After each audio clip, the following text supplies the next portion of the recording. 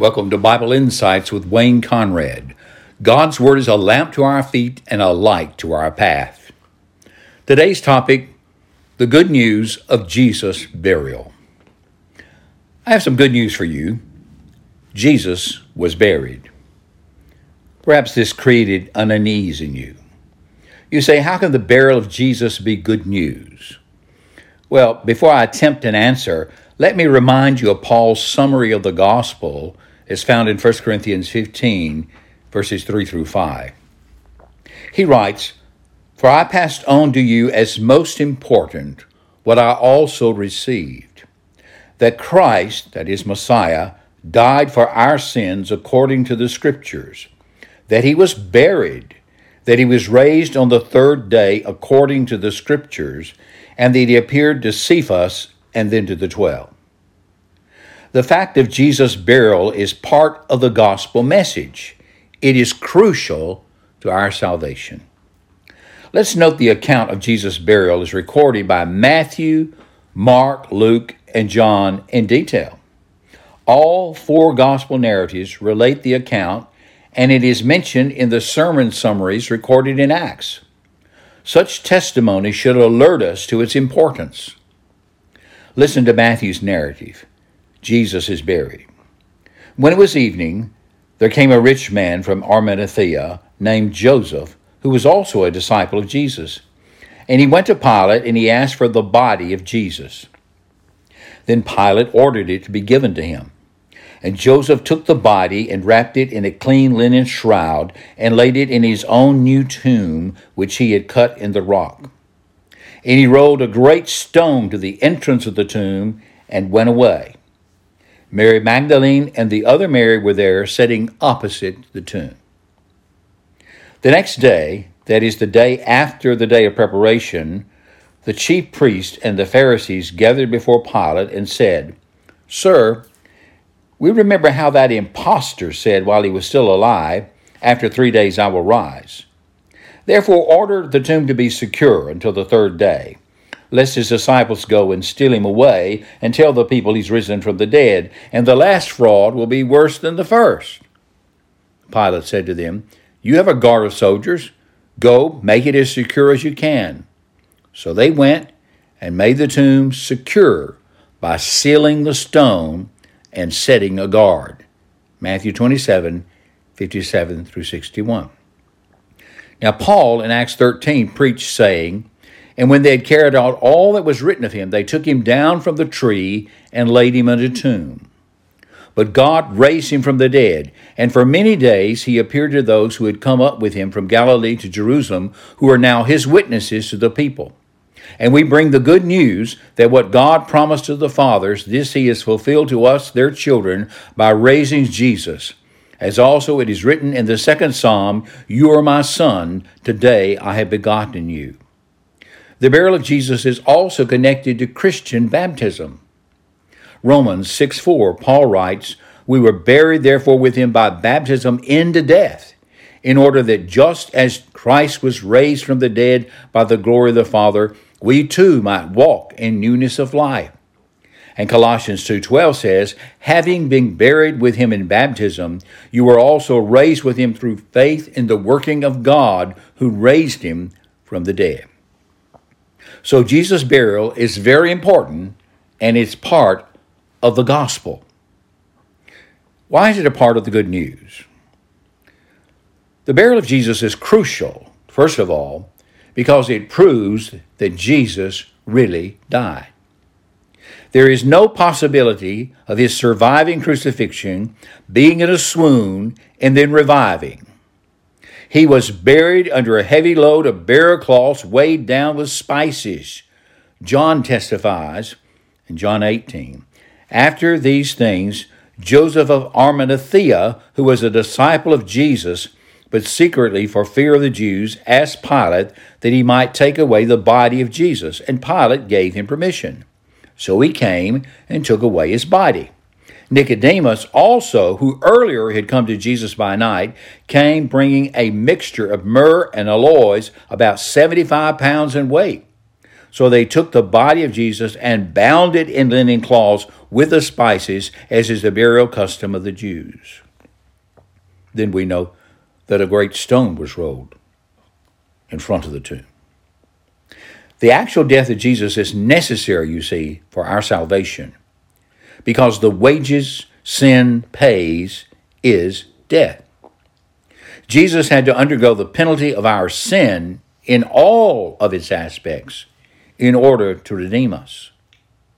In Genesis 2 we read, "The Lord God," that is Yahweh, Elohim, "took the man and put him in the Garden of Eden to work it and keep it. And the Lord God commanded the man, saying, You may surely eat of every tree of the garden, but of the tree of the knowledge of good and evil you shall not eat, for in the day you eat of it you shall surely die." They ate. Thus Paul writes, "For the wages of sin is death." Romans 5:12, "Wherefore, as by one man sin entered into the world, and death by sin, and so death passed upon all people, for all has sinned." Hebrews 2:9, "But we see him," that is Jesus, "who for a little while was made lower than the angels, crowned with glory and honor because of the suffering of death, so that by the grace of God, he," that is Jesus, "might taste death for everyone.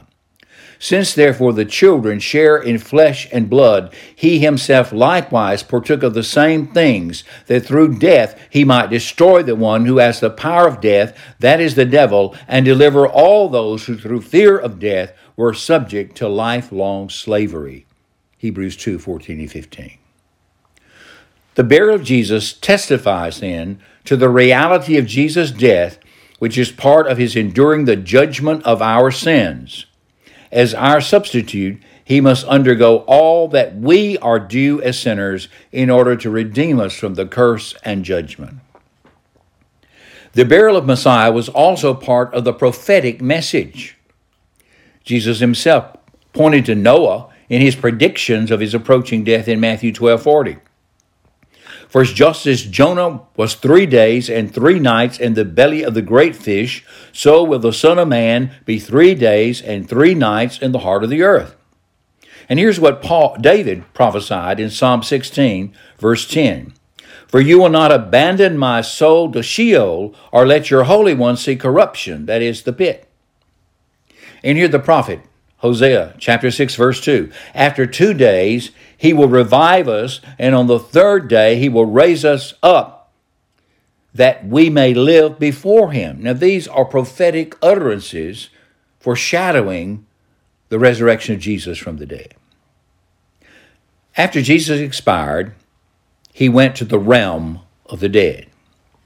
Now, if you consider Jesus' story of the rich man and the poor man Lazarus in Luke 16, where 2 compartments of the dead are mentioned, paradise or Abraham's bosom, and a place of torture across a great gulf, and then compare that with 1 Peter 3, verses 18 and 19, "Having been put to death in the flesh, but made alive in the spirit," that is, put to death in the fleshly realm, made alive in the spiritual realm, "in which he also went and made proclamation to the spirits in prison." Combining these 2 testimonies of Scripture, it appears that Jesus announced in the spiritual realm his victory over death for God's elect to those who had previously died. Therefore, he went into paradise and proclaimed this victory. After all, did he not say to the thief on the cross, "Today you will be with me in paradise"? So here's the good news of Jesus' burial. He underwent the full penalty of your sin, so that you who believe on him are delivered from the judgment of God to come. And even though we must still physically die, or else be translated when he comes again, he has removed from us the sting of death, because he has endured the full penalty of death, including burial in the realm of the dead. This is even testified to in the Apostles' Creed. Listen to the words of God. It's recorded by Paul in 1 Corinthians 15, quoting from Hosea, sort of a loose translation, and then his own statement. "Where, O death, is your victory? Where, O death, is your sting? Now, death's stinger is sin, and sin's power is the law.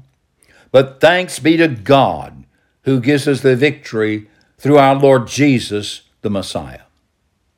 Death, now, though still our enemy, has had its venom removed and becomes a doorway into the presence of the Lord as we await our full redemption in the resurrection of the body and the life everlasting with Him on the new earth. This is the good news of Jesus' burial, and it's why it's part of the gospel message. Dear Christian, as you mourn when you lose a loved one in death, you can recall two things. Jesus wept at the graveside of his friend Lazarus, so he feels with you the sting of death's separation. And second, you can remember that Jesus has gone before us into the shadow of death, and he emerged victorious on the day of his glorious resurrection from the dead. He is the firstborn from the dead. His resurrection was physical and in a now incorruptible, immortal body, fit for the heavenly dwellings, and all who believe will follow in the resurrection in the last day. Jesus was in the grave in the state of death and the dead on the Sabbath day. But the first day of the new creation dawned when he who was dead arose from the dead. Up from the grave he arose with a mighty triumph o'er his foes. He arose a victor from the dark domain, and he lives forever with his saints to reign. He arose. Hallelujah. Christ arose. This has been Wayne Conrad with Bible Insights. Until the next broadcast, remember, Jesus lives.